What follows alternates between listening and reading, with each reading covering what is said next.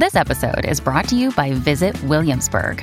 In Williamsburg, Virginia, there's never too much of a good thing. Whether you're a foodie, a golfer, a history buff, a shopaholic, an outdoor enthusiast, or a thrill seeker, you'll find what you came for here and more. So ask yourself, what is it you want? Discover Williamsburg and plan your trip at visitwilliamsburg.com.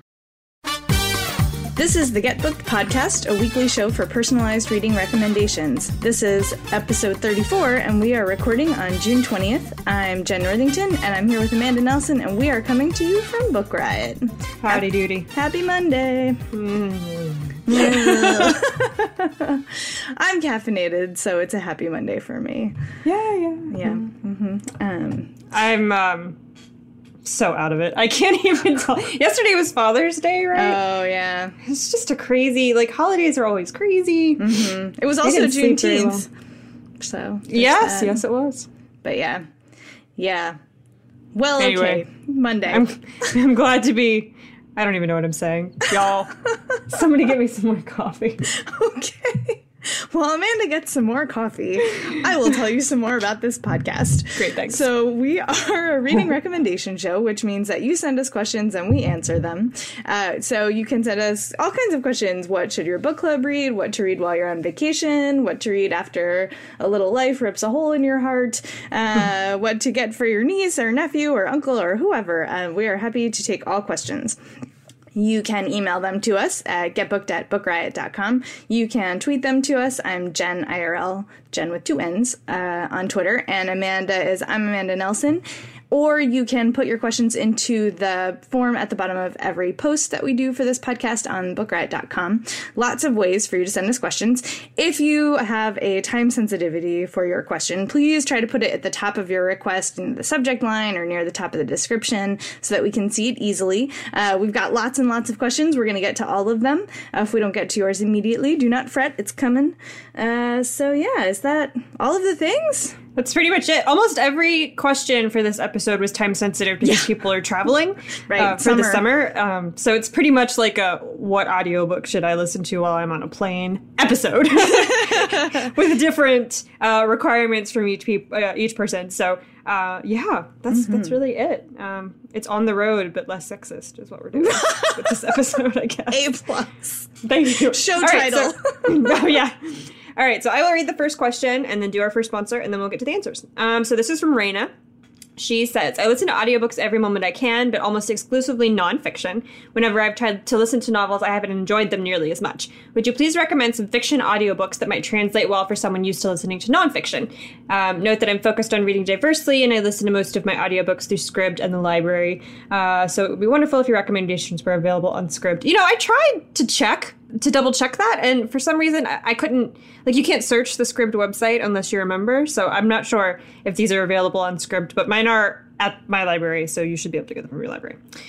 So let's just go ahead and do our first sponsor, which is a book about Sherlock Holmes, yay, which I love. It's called The Great Detective, The Amazing Rise and Immortal Life of Sherlock Holmes. It's by Zach Dundas. The cover is great. It's got a pipe and smoke, and you can't see it, but you can click on the link in the show notes.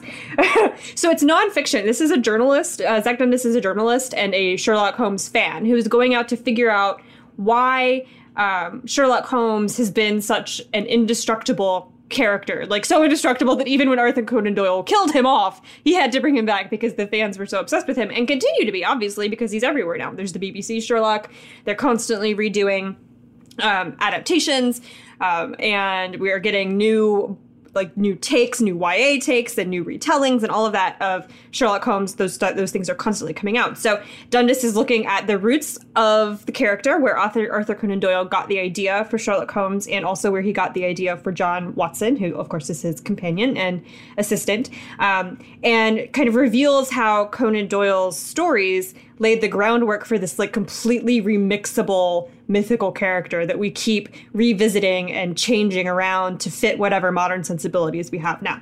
So the investigation that he does for this book takes him down all these crazy paths in the Holmesian universe. He goes to a boozy annual party of one of the world's most exclusive Sherlock fan societies, which I did not even know existed. Oh my God. But I love that exists. There's an exclusive Sherlock fan society, and they have secret annual gatherings gatherings where everyone gets really drunk. That's so good. He goes out to the heath of Devon to freeze his butt off, where the Hound of the Baskervilles takes place, to look into that. He chats with the creators of the BBC Sherlock TV show, which has been a runaway hit, and meets Benedict Cumberbatch, which is nice.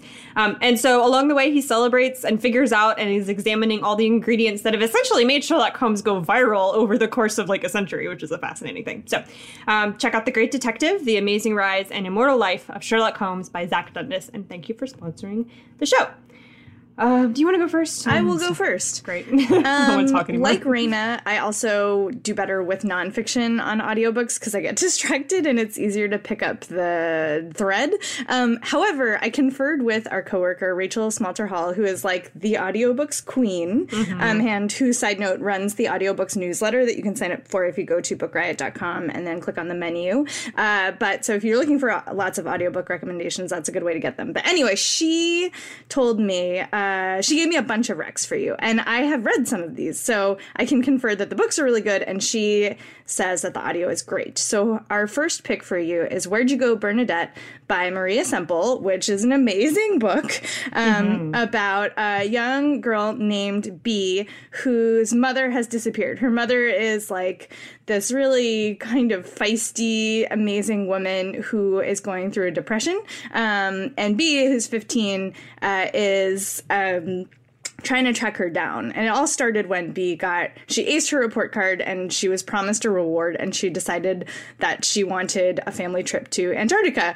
But Bernadette, in the meantime, has turned into homebound and is freaking out about her life in general, and she can't even contemplate a trip. And so Bee is trying to figure out what has happened. And the audiobook is narrated by Kathleen Wilhoit from Gilmore Girls. If you are a fan, she plays Luke's sister. Yeah, right? How random. So I can hear her voice in my head all the time anyway. So that is our first pick for you. It's Where'd You Go, Bernadette by Maria Semple, which is a really funny book. And because it's so segmented, there's lots of little episodes in the book, I do think it's easier to pick up the thread if you get a little bit distracted, because it's kind of short and episodic. There's not big long sections that you could get lost in. So that is our first pick. Okay, I am the same as Rena and Jen, where I listen to almost exclusively nonfiction on audio for the same reasons. But when I do listen to fiction, it has to be really plot-driven as opposed to flowery sort of language, so that I am forced, or I get so wrapped up that I can't be distracted. And so my first pick for you is a book that absolutely did that to me. It's The Cutting Season by Attica Locke. And this is a murder mystery. It takes place in the South in Louisiana. The main character's name is Karen. She is a former law student. She drops out of law school, where she had fled her family and got off to law school. She comes home after a big to-do with her boyfriend at the time. She comes back home to Louisiana, to the very small town that she grew up in, and takes a job running Bellevue, which is this historic plantation in Louisiana that the family that owns it has kind of turned over control to the county so that they can run it as a museum, living history type thing. So there's a gift shop, and there are tours, and you can have weddings there, and all of that kind of stuff. And so Karen is the general manager. She's in charge of running the show. And one morning, just a normal morning, she gets up, she's talking to the gardener. She realizes, she does her walk of the grounds and realizes that something has, an animal or something has dug up some of the flowers in the landscaping, and so she asks the gardener to go fix it or whatever, and then he tells her that there's actually a dead body out there.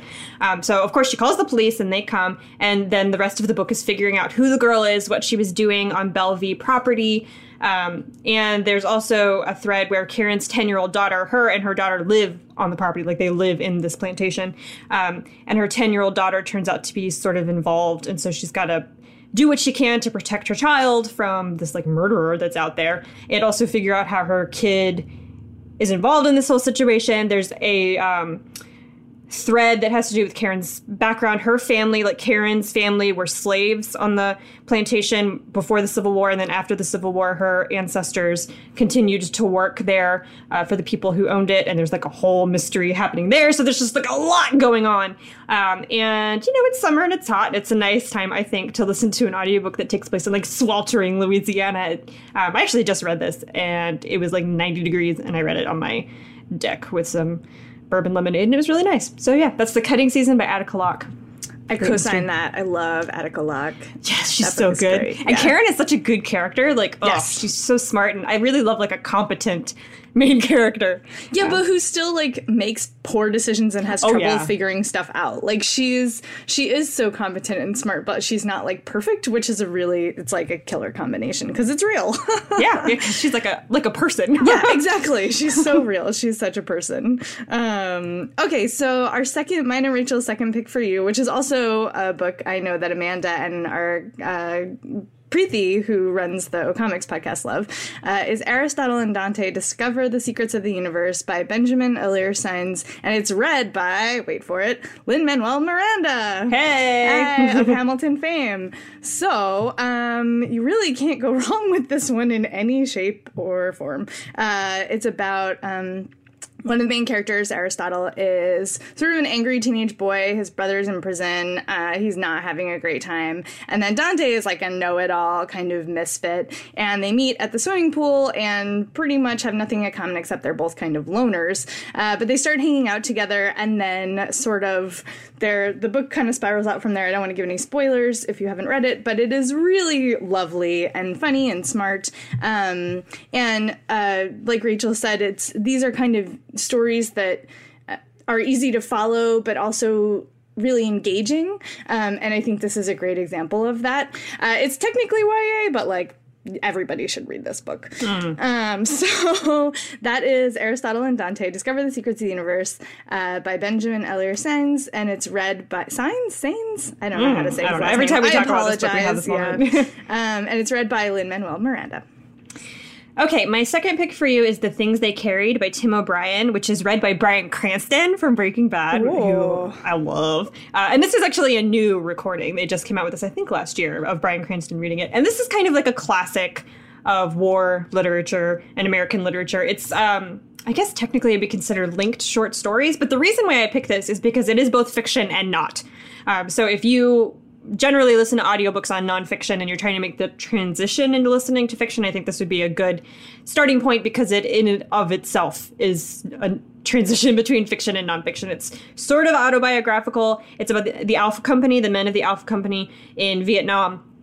And it follows them through like their tour. And then I think it's been a while since I read it, but if I remember correctly, some of them after they come home. Yeah. And it's so epically heartbreaking and difficult to get through without crying. So I feel like it would be good on audio, because then you're not responsible for like holding tissues.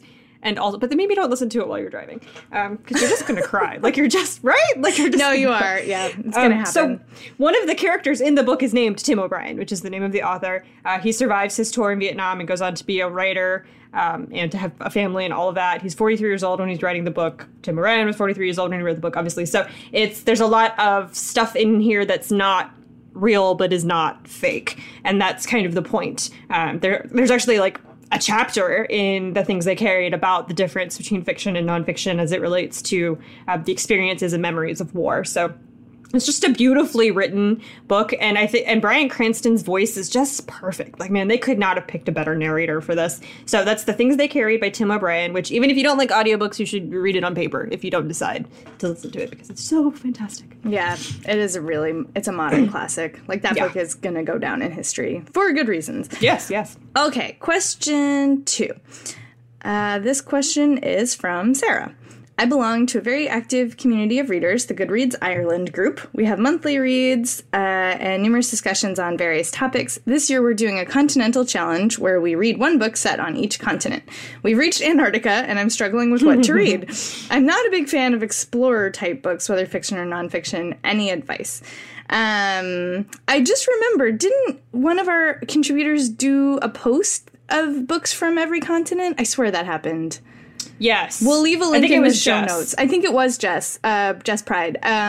We'll leave a link in the show notes to that as well.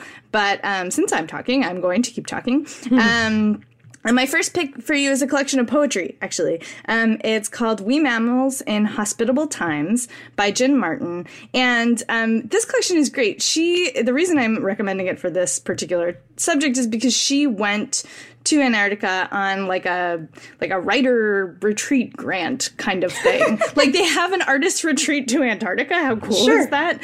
And she was working on this poetry collection while she was there. So while it may not, I mean, some of the poems are about Antarctica and some of them are not, but the whole thing was really written and worked on while she was there. So I feel like that qualifies. And it's cool. It's interesting because you can really see how the themes of like the environment and ecological preservation and, mixed together with the emotional content of the poetry. And she's very funny.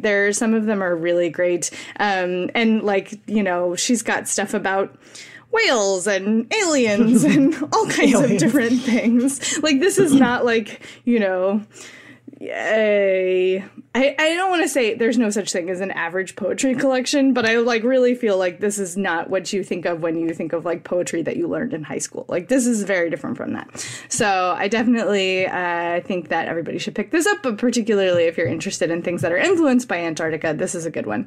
So that's We Mammals in Hospitable Times by Jen Dilling Martin. Okay, so I asked Swapna about this question because Swapna Krishna is our coworker who is the managing editor for Panels, which is our sister site about comic books. And she went to Antarctica last year with her husband on a tourist trip. She went with National Geographic and did so much reading about Antarctica fiction and nonfiction before she went. So I just asked her because I have no idea, having never been, and I don't like reading about cold places. So, so her two that she recommended for you. The first one is called My Last Continent. It's by Midge Raymond, and this comes out tomorrow, which is Tuesday the 21st. So by the time this show goes up, it will be out, and you can go get it. And it is a romance suspense thriller set in Antarctica, which is just so much going on there that I feel like I need to read this now. It's like on my TBR. So the two main characters are Deb and Keller, who are scientists, and every few weeks of each year they go to Antarctica to study the habits of penguins, and they get, and also kind of to get away from like the awfulness of their own lives and to have a fleeting sort of fling together. So every few weeks they leave their horrible lives, come to Antarctica, study penguins, have a fling, as you do. So a new season of research has begun, and so Deb is going back to Antarctica and looking forward, to spending time with Keller and to doing her job and all of that. And while she is, and she's also going to play tour guide to like the people who are on her expedition ship who are, coming to be tourists. While she's in the journey, like in the middle of going down to Antarctica, her ship, Deb's ship, receives an emergency signal from a cruise liner that's hit some trouble in the Southern Ocean where, the waters are mostly frozen. And she finds out that Keller is on that ship. So she has to go change from, research scientist on her way to study penguins to woman in charge of lots of people that she has to keep safe and also has to go save all of these other people on a ship that's in jeopardy. And there's also like a mystery combined and in that about their Deb and Keller's own personal pasts. And so, yeah, lots going on. And she said, I'm like scrolling back through Slack to see where she recommended this book. She says it's gorgeously written, suspenseful, literary fiction. So that sounds like fun. So that's My Last Continent by Midge Raymond. All right, we were both wrong. It's Allison Peters wrote the post that we were thinking of called All Around the World, Women Writers from Every Continent, and I got a link for the show notes. But yes, that is Close but no cigar. Good resource. What's that? Yeah, close but no cigar. Yeah. So let's see. Okay, you said that you don't like explorer books. There really are not a lot of other Antarctica books that aren't about exploring in some way, and so I apologize in advance, but I do think it's worth reading, and that's Endurance, Shackleton's Incredible Voyage by Alfred Lansing. This book has been around forever. It may have already been recommended to you, but it's really good. It's about Ernest Shackleton, and it's about specifically their journey to Antarctica, and for like a year, they were in icebound seas and had to do crazy things to survive.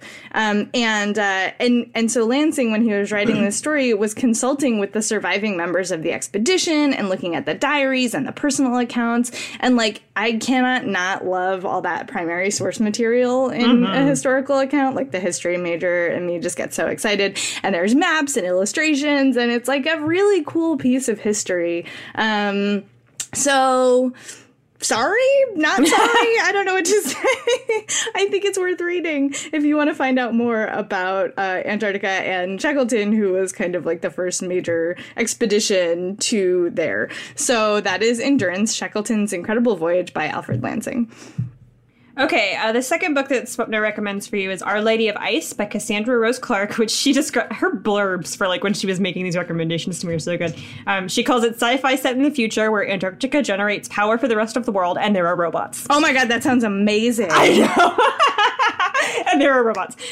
So this is the future. It's a dystopia science fiction novel. It takes place in a place called Hope City, which is a city in Antarctica that is under a glass dome, very Stephen King-ish.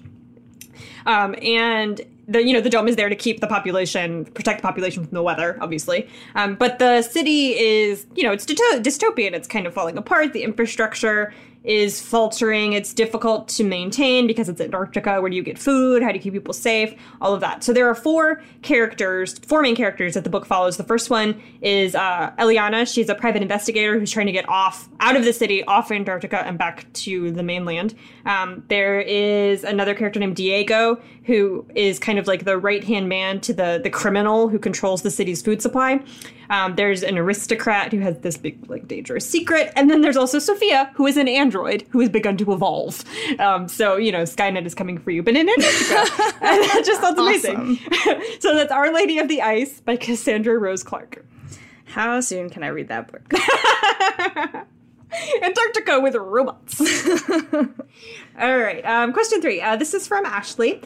And she says, this summer, I will be making several weekend train trips to my hometown for various extended family obligations. I'm looking for stories that will consume me for the rides there and back, something that I can just dedicate to that time. I'm looking for something that's going to completely suck me in. I do enjoy just about anything, but would like to stick with something kind of genre and fun. The road trip is about 8 hours, so something in the 300 to 400 page range would do well for me. Bonus points if it has an audio version. All ideas welcome. Okay, so that is from Ashley. All right, I'm done. Okay. My first pick for you, I double-checked all of my picks that the audio was available, and my first pick for you is a book I just finished. It's Persona by Genevieve Valentine, who I have read and loved for a while now. She's done both comics. She did a recent run of Catwoman, and also a retelling of the 12 Dancing Princesses story called Girls at the Kingfisher Club.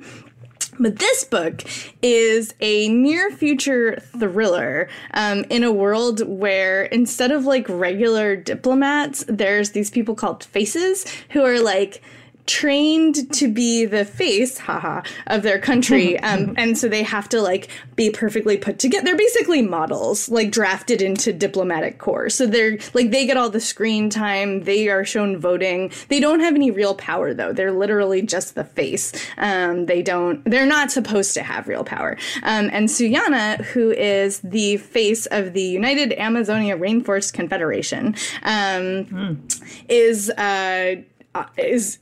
the subject of an assassination attempt. She's on her way to sign a relationship contract, this which, like, just cracked me up, with the representative for the United States when somebody tries to shoot her. And then suddenly she's on the run with a photographer. In the novel, they're called snaps, basically paparazzi, who happen to be following her to try to get the scoop on her relationship contract. But he saw the assassination attempt, he has footage, and now he's, like, on the run with her. She's bleeding, and they're in Paris, and, like, what is going to happen?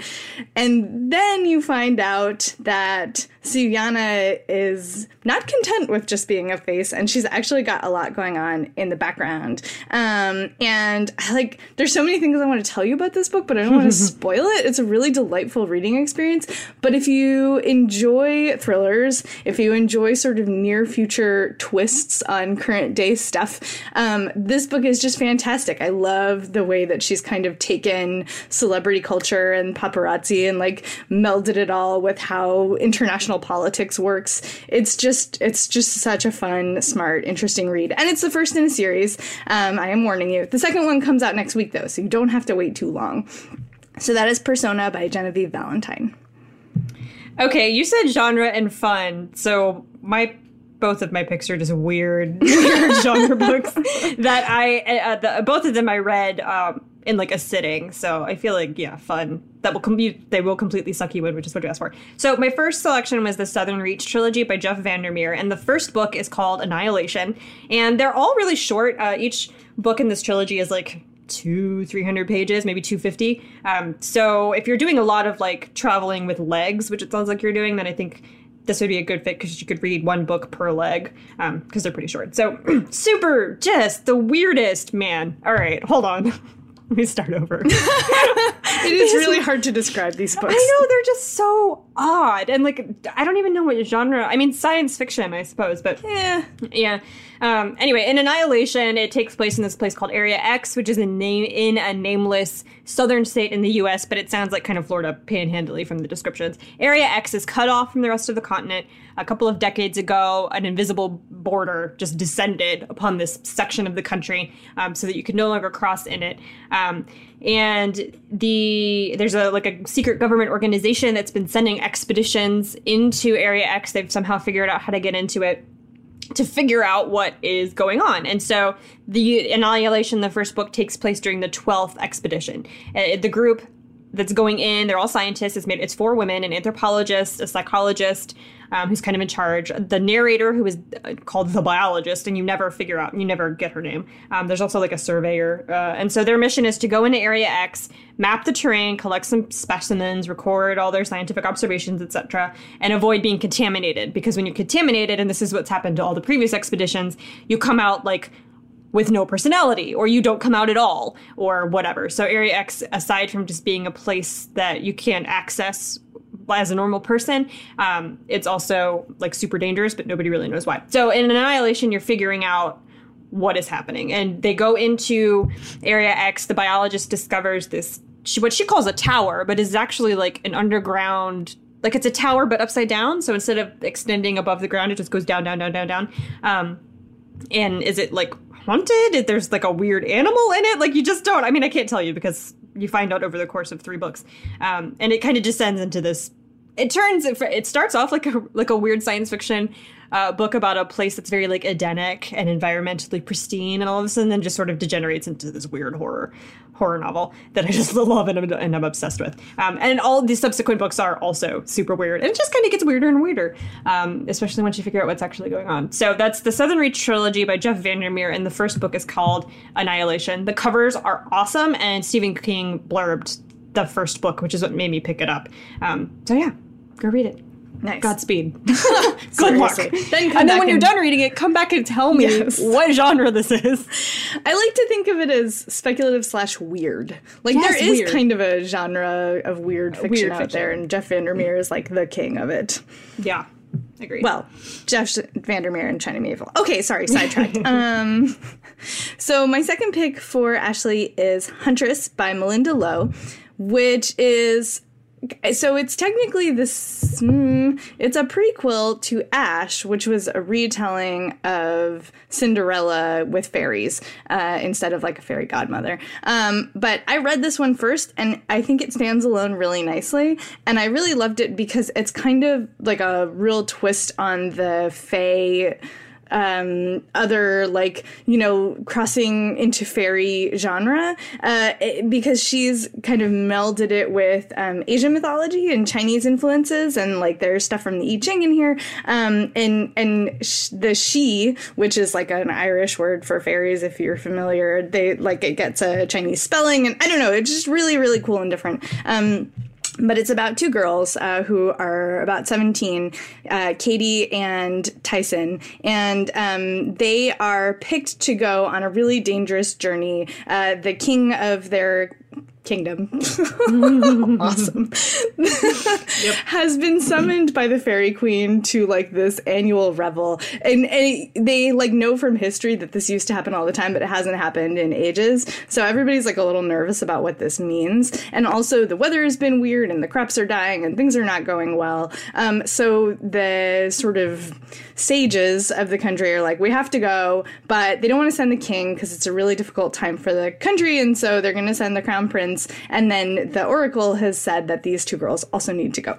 So they are, and Tyson is like, just wants nothing more than to be a sage, and to live in seclusion, and to, you know, be part of this religious system that she's been brought up in. And Katie is like not really doing well in this. She's kind of an outlier. She like wants to get her hands dirty and do things. And so she jumps at the chance to go on this journey, and things obviously go wrong almost immediately. And they are then, once they finally get to the Queen of Fairy, she sends them on an even more dangerous mission. So there's a lot of action. It's a really entertaining book. I feel like it's great for, you know, like just wanting to be engrossed in something while you're traveling. And I just really enjoyed it. I thought it was so much fun. And then you can read Ash, because this technically takes place like a couple hundred years before Ash. So you're not actually reading it in the wrong order, is what I tell myself. So that's Huntress by Melinda Lowe.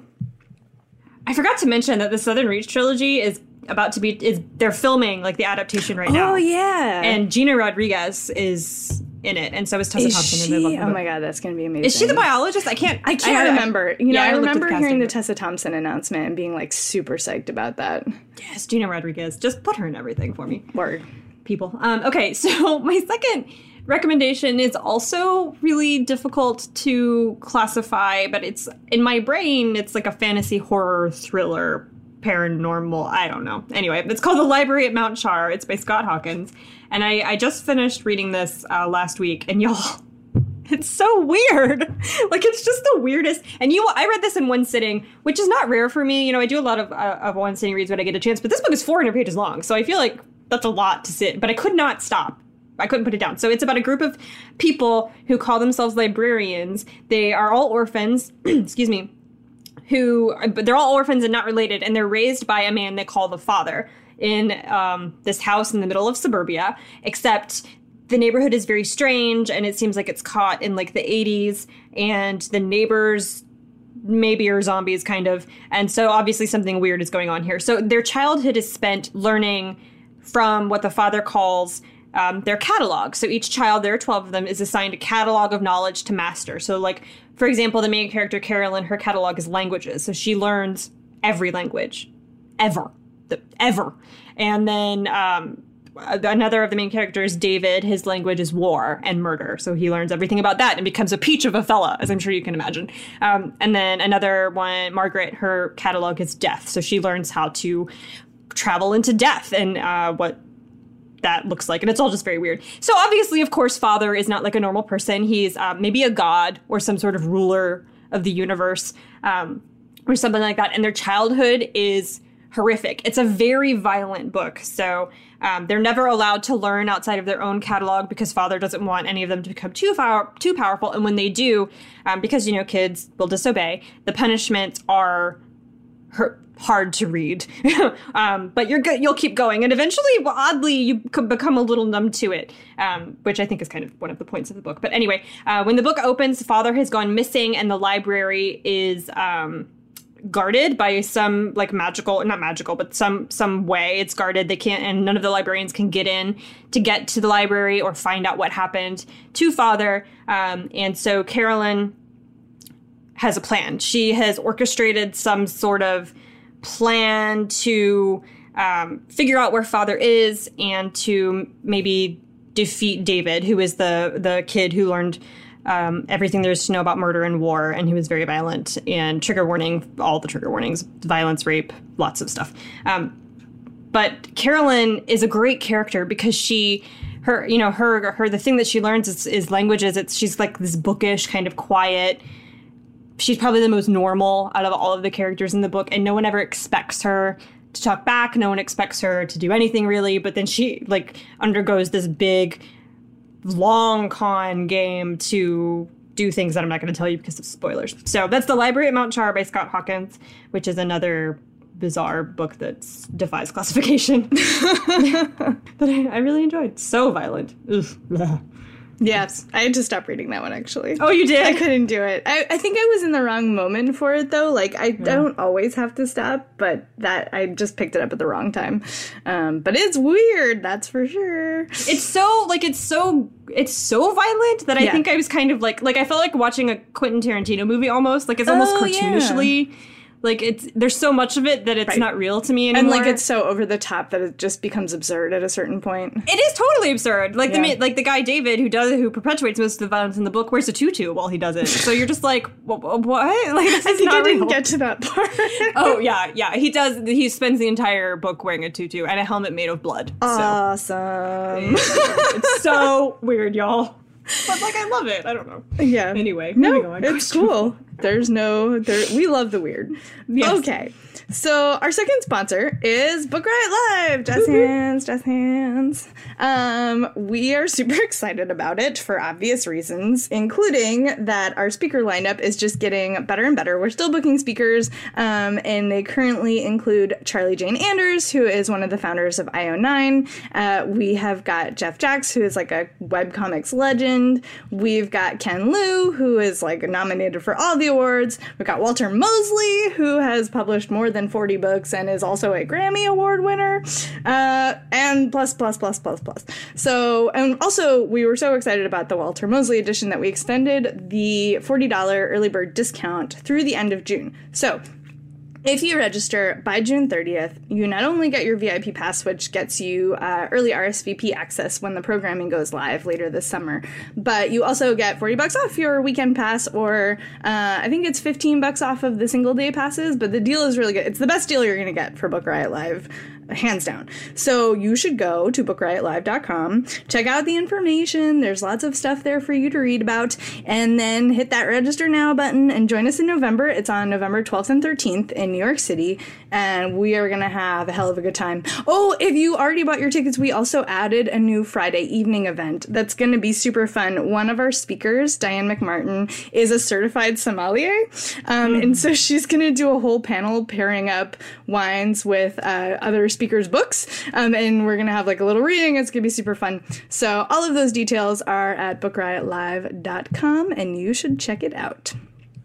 Okay, all right. Question 4 is from Christina. She's a fan all the way from Denmark. How exciting. Okay. I am looking for book recommendations for my mother-in-law's upcoming birthday. She is currently going through an emotional roller coaster ride as she's going through menopause and finds it difficult to, 1, find relevant information about the bodily changes, and 2, to find emotional support. She is such a fun and loving Filipino mother-in-law, and I find it so hard to see her going through this alone, and I therefore want to find some great books that can take her through this stage of life so she can better cope. I hope there are some good fiction and nonfiction books out there. There are indeed. My first recommendation for you is I Feel Bad About My Neck by Nora Ephron, which is like the book that you want to have that will just make you laugh so hard, whether or not you're going through menopause, because Nora Ephron is hilarious. But this book specifically is about growing old and like trying to deal with all of the stuff that comes along with it. So she doesn't dwell a ton specifically on menopausal symptoms, like they come up for sure. But she's thinking about all kinds of things like her neck and plastic surgery and like emptiness syndrome and what it's like to look back on all of your different relationships, and deal with your kids. And I guess I should say, like, preface with it's Nora Ephron, so she's had like a very privileged life. So some of her problems are like not our problems. But she's so funny and smart, and also like acknowledges that these are not real problems while she's talking about like, Birkin bags or whatever, that it's really entertaining. And I just was literally LOLing on the train as I was reading this book. So I think it's like a must have in everybody's, sort of shelf of growing older books. So that's I Feel Bad About My Neck and Other Thoughts on Being a Woman by Nora Ephron. Okay, so I have a nonfiction and a fiction pick for you. The nonfiction pick is Our Bodies, Ourselves menopause. So if you have read The Our Bodies, Ourselves, which is kind of like a classic read of the female body, then they have their own menopause book. And this is put together by the Boston Women's Health Book Collective. And it's such a service for readers and women everywhere, obviously. And the thing that I like about the Our Bodies, Ourselves book, which continues through the menopause edition, is that they recognize that so many of the experiences of being a woman and the biology of it. Oh my gosh, I just said experiences in my phone. Siri, can I help you with the experience of being a woman? No, Siri. And so, absolutely not. They recognize that so many things like being pregnant, having your first period, going through menopause have been really politicized, and a lot of the information out there about any of those experiences, especially menopause, is so much about like talking down to women and being like condescending, but at the same time withholding actual helpful information. And this book does not do that. So it's in really clear and accessible language, and it's all about dispelling myths that come that women are told about what your body's going to go through when you go through menopause. It talks a lot about the kind of medications that you may or may not want to take, how your sexuality may or may not change, how to cope with hot flashes, mood swings, night sweats, all of that kind of stuff. So it's really just like a Bible of menopause. Also, it deals not just with menopause that you'll go through from getting older, but surgical menopause or chemically induced menopause that some women go through because of different health challenges. So it's a really great resource for any woman who is going to go through menopause ever for any reason. So that's Our Bodies, Ourselves, Menopause, and it's put together by the Boston Women's Health Book Collective. That's awesome. Nora Ephron was like talking about how terrible most of the books about menopause are for women. And, you know, obviously she was writing before I think that book was published. And she was wishing for that exact thing. Okay, my second pick for you is also a memoir, but I gotta tell you, this book, I'm reading it right now, and it's like all up in my feels. It is Traveling with Pomegranates, a mother-daughter story by Sue Monk Kidd and Ann Kidd Taylor. You might recognize Sue Monk Kidd as the author of The Secret Life of Bees, which was like a huge, deal when it came out. And this book is fascinating because it's a dual memoir, so she wrote it with her daughter. The two of them went to Greece when Sue was turning 50 and Anne was in her early 20s. And they were both going through big changes in life. So Sue is hitting menopause, and Anne has been rejected from the graduate study program that she wanted to go to and is dealing with depression. And so the two of them take turns writing about their travels and what they're going through and how their relationship with each other is changing. And this book makes me want to start a mother-daughter book club with my mom and like read this book. Aww. Because while our relationship is not necessarily anything like theirs is, they talk so interestingly and like really unflinchingly deeply about the emotional work of mother-daughtering and also like trying to deal with your own stuff while being a mother or a daughter. So Sue is like dealing with, it turns out that I knew she had written nonfiction, but apparently she had this like deep-seated longing to become a novelist and was afraid of it and didn't write her novels until she was after 50. And it was like a really big deal for her. So talking about finding out who she's going to be now that she's 50 and no longer really a mother in the classic sense of the word, and, wanting to change what she's known for when she's already got a successful career as a writer is really intense. And there's also like scenes of her, like can't sleep because she's menopausal and she's like writing in her attic study and then running down to the kitchen and like opening the freezer door and standing in it to deal with her hot flashes. And she's talking about the physical and emotional changes that she's going through. And there's also a lot of spirituality in this book. It gets a little woo-woo sometimes. I don't know if that bothers anybody, but just, so but she's talking about both like mythology and Christianity and spirituality in a general sense. So it's pretty, what's the word I want to say? Like, it's not super specific to any one religious tradition at the end of the day. It involves a lot of different things. So yes, I just am totally obsessed with this book now. So that is Traveling with Pomegranates, a mother-daughter story by Sue Monk Kidd and Ann Kidd Taylor. Okay, my second pick is The Signature of All Things by Elizabeth Gilbert. And the thing that I like about this book is that it follows a woman's life from birth to death. So you get every transition and age and the challenges that come with those things, which is, in my opinion, a rare thing in literature. So the main character's name is Alma. She's born in 1800 in Philadelphia to the richest man in the city. She's brilliant, but she's not pretty. And so she doesn't ever, like, she's not the kind of girl who's going to go out and, like, take society by storm or have a lot of beaux or whatever it is they called them in the 1800s. She's just, like, bookish and nerdy. And she becomes really obsessed with mosses and becomes that's what she dedicates her life to, is living in Philadelphia and studying mosses. And how do you make a book like that compelling? I don't know, but Elizabeth Gilbert has managed to do it. And so she eventually does meet a man that she falls in love with named Ambrose Pike, who is an artist who draws orchids that he finds when he's out doing these, like, great exploration, adventure type things.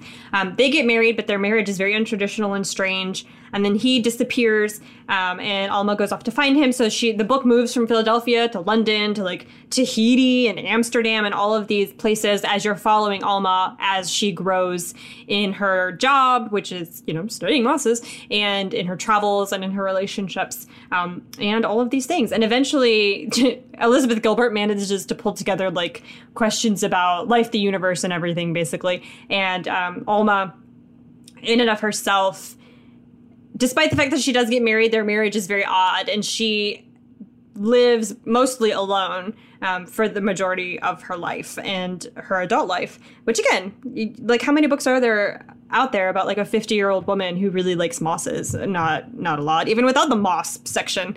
And so I don't know that it specifically I don't remember. I don't think it does specifically address, like, what her body goes through as she ages, but it does address, like, the emotional impact of being an intelligent woman during that time period, of being older, maybe being a little lonely. She doesn't have anyone to take care of her, what she does as she grows apart from her family, all of these things, just the stuff of life told from the perspective of this really intelligent woman across all ages. So that's The Signature of All Things by Elizabeth Gilbert. Woo. My turn? Mm-hmm. Okay. Question 5. So this is from Leah. She says, I'm going to be traveling here and there starting in July. I need a book or 4 for my summer travels. I'm 19, about to be out of a job that sucked the life out of me, and now contemplating going back to college. I've been delving into the world of nonfiction. Recently, I read Tiny Beautiful Things. I'm currently reading When Women Were Birds. I also love Patti Smith's M Train. These books have been a gift to my soul. I need more women telling their stories. Books about women finding themselves or having no idea what they're doing with their lives. Books to make me see things differently or not feel alone in my unknowing where to turn when I'm unsure of what career path to go down. I'm going to stop talking now. Okay. Just to say, Leah, those are some of my favorite books. Good job, A+. I am hopeful that you will like the picks because I feel you. So my first one is Life After Life by Kate Atkinson, which we've talked about before, but I feel like one of the plot point that really gets hit most of the time when we talk about this book is how it's about, like, a woman who lives over and over again in an attempt to kill Hitler, which is just, like, that is the plot. However, because you're getting a woman who is living over and over again in different ways, trying to get to this one sort of historical moment, you get a really fascinating look at what one person's life could be if they had made different choices. So, there's one life where she marries a man and has a really unhappy marriage. There's another life where she doesn't get married. There's one life where she has an abortion. There's another life where she has kids. Like, in Ursula, who's the main character, we get a look at, like, it's like that sliding doors gimmick, like, what would have happened if on this one day, instead of turning left, I turned right? Or if instead of missing that train, I caught that train? Or if instead of, saying yes to this person, I said no. And I feel like that's a really powerful thing to see all of the different ways that women's lives can play out.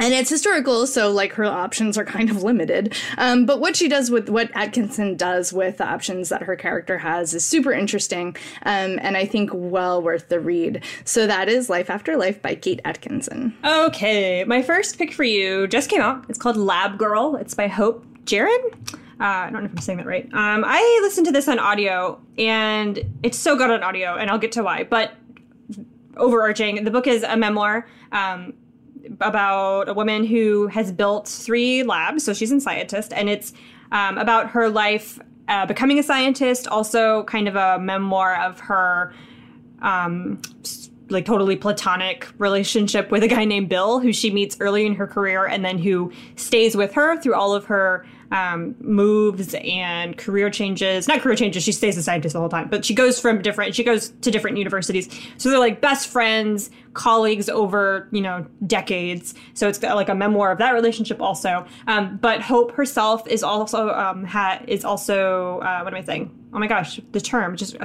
manic depressive. Sorry. She has bipolar disorder. So there's a lot of, she's got a lot going on.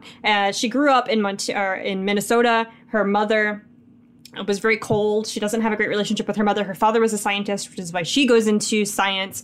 And she encounters a lot of sexism, obviously. And this isn't a memoir of like the 50s.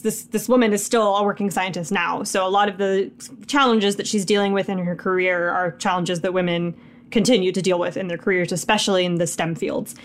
So she goes from Minnesota to Georgia to Johns Hopkins to Hawaii, all around the world studying. She's essentially like Ellie from Jurassic Park, like a paleobotanist.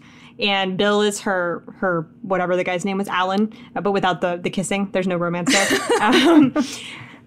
So if you are at all into like science or plants, this is really interesting. But it's not just about that. Like she has some tough challenges in this book. And if you do listen to it on audio, she cries. Like she reads her own audiobook. And there are moments where I've like sat in my car sympathy crying with her because she's reading.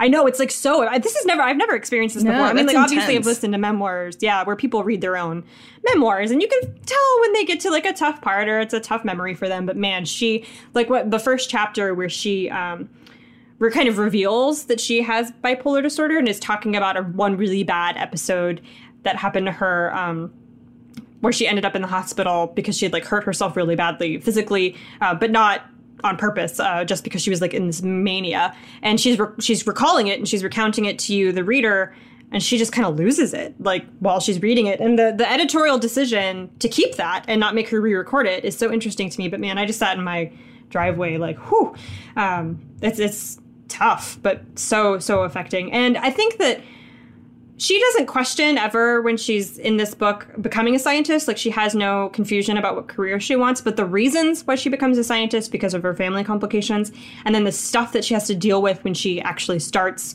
down that road of whether or not she wants to stay there and if it's worth it and what she has to like sacrifice and give up to do this thing, I think you will really relate to, even though you maybe have no desire to become a scientist. And it sounds like you're still kind of figuring out what you want to do. But this is it's such a great read though. So that's Lab Girl. I'll stop babbling. It's Lab Girl by Hope Jahren.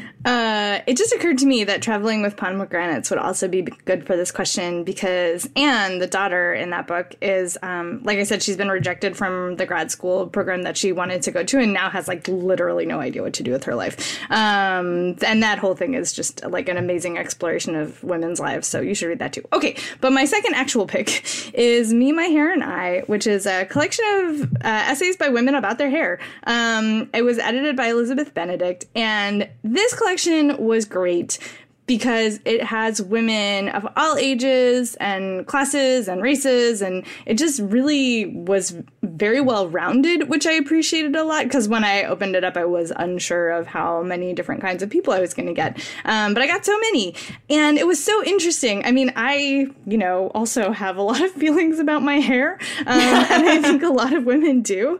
And so this book is about like everything from like actual hair care to like dealing with what your hair says about you and wishing you had a different kind of hair and what happens when your hair falls out. And like, there's just all of these, they really do a great job of unpacking all of the layers of, societal and cultural and personal expectations that surround our hair. And in the process, you get a really interesting glimpse into all of these different women's lives. And so you learn things about their lives and their choices through the context of their hair. And it just was fascinating. I loved it. It was a really great collection. And I think that really, I recommend that all people read this book because it is just such a fascinating window through this one lens onto how we deal with, issues of appearance. So that's Me, My Hair, and I, edited by Elizabeth Benedict. My favorite chapter in that book is Anne Lamott's essay about getting dreads. Oh, yeah. It's so fun because she's a white lady, and like there's a lot of stuff surrounding that whole thing. But it's, man, she's so great. Yeah, there were so many references to Joan Baez in that book, which cracked me up. Like, there's this certain generation of women who like grew up wanting Joan Baez's hair. And you hear from a couple of them, and that was really interesting. Like, I started like counting at one point, like how many references to Joan Baez will there be, and like Farrah Fawcett, obviously, and I mean, oh well, sure, and I like, still want Farrah Fawcett. Jackie O, like it's really a fascinating look at like hair. I just loved it so much. Okay, stopping now. All right, my second pick for you is also a memoir. It's just the weirdest memoir. It's called I Await the Devil's Coming. It's by Mary MacLane. Such a weird book. So weird. I love it so much. She's just the weird. Okay, I'm going to stop saying weird. So this is the diary of a 19-year-old girl who was living in Butte, Montana in the early 1900s. I think it starts in 1902. And it's just over the course of a year. So like 1902, right? Lots of societal expectations about what women are and are not allowed to say, lots of religious expectations about what like a proper lady does. And Mary MacLane just does not care. Like, her entire diary is about how miserable and bored she is, about how she is a secret genius and no one appreciates her. And about like how women's lives are so much more boring than men's lives, about how she doesn't believe in God, how she just wants like a man, like the devil in a man's body to come and take her away and give her an exciting and adventurous life. And so she is such a strange person. And it's such an interesting read because she's very annoying. Like, she thinks of herself as like a second Napoleon, despite the fact that she's just like this girl living in Montana doing nothing with herself, except complaining about her family. But she's also kind of right. Like, she's an excellent writer, and she has a lot of really interesting things to say. So she possibly is a secret genius who's just really annoying, like most geniuses happen to be.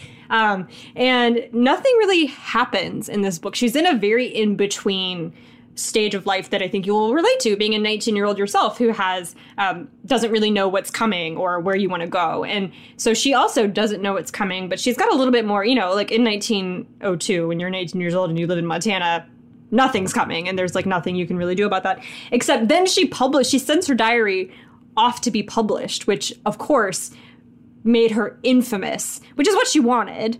So you can tell that a lot of the diary is purposefully provocative because she knew she was going to send it off to be published, which she does. And so Mary MacLane actually did go on to be super famous, and she sold 100,000 copies of her diary, which 100,000 copies in 1902 of a thing written about it by a 19-year-old girl about how much she wants the devil to come take her away is like, what? It's like mind-blowing. So it's a fascinating book, not just because of the history behind it, but also, because she's in that feeling. Like, she's in that, when is something going to happen to me? No one appreciates me. I don't know what I'm doing with myself. Like, all of those things that you feel when you're 19 and have no idea what's coming for you.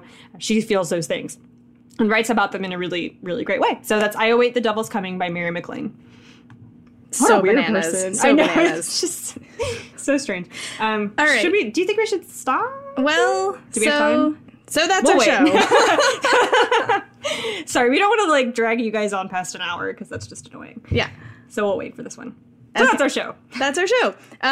Thanks for listening. If you enjoy the show, or if you don't, please leave us feedback on iTunes. We really appreciate it, and it also helps other people to find the show. You can find me on Twitter and Tumblr as Jen IRL, Jen with 2 N's. Amanda is I'm Amanda Nelson. And we want to thank our sponsors, The Great Detective. If you're looking for Sherlock, that's where you find it. And ourselves, Book Riot Live, coming to you in November 12th and 13th. And yeah, I guess we'll see you on the next show.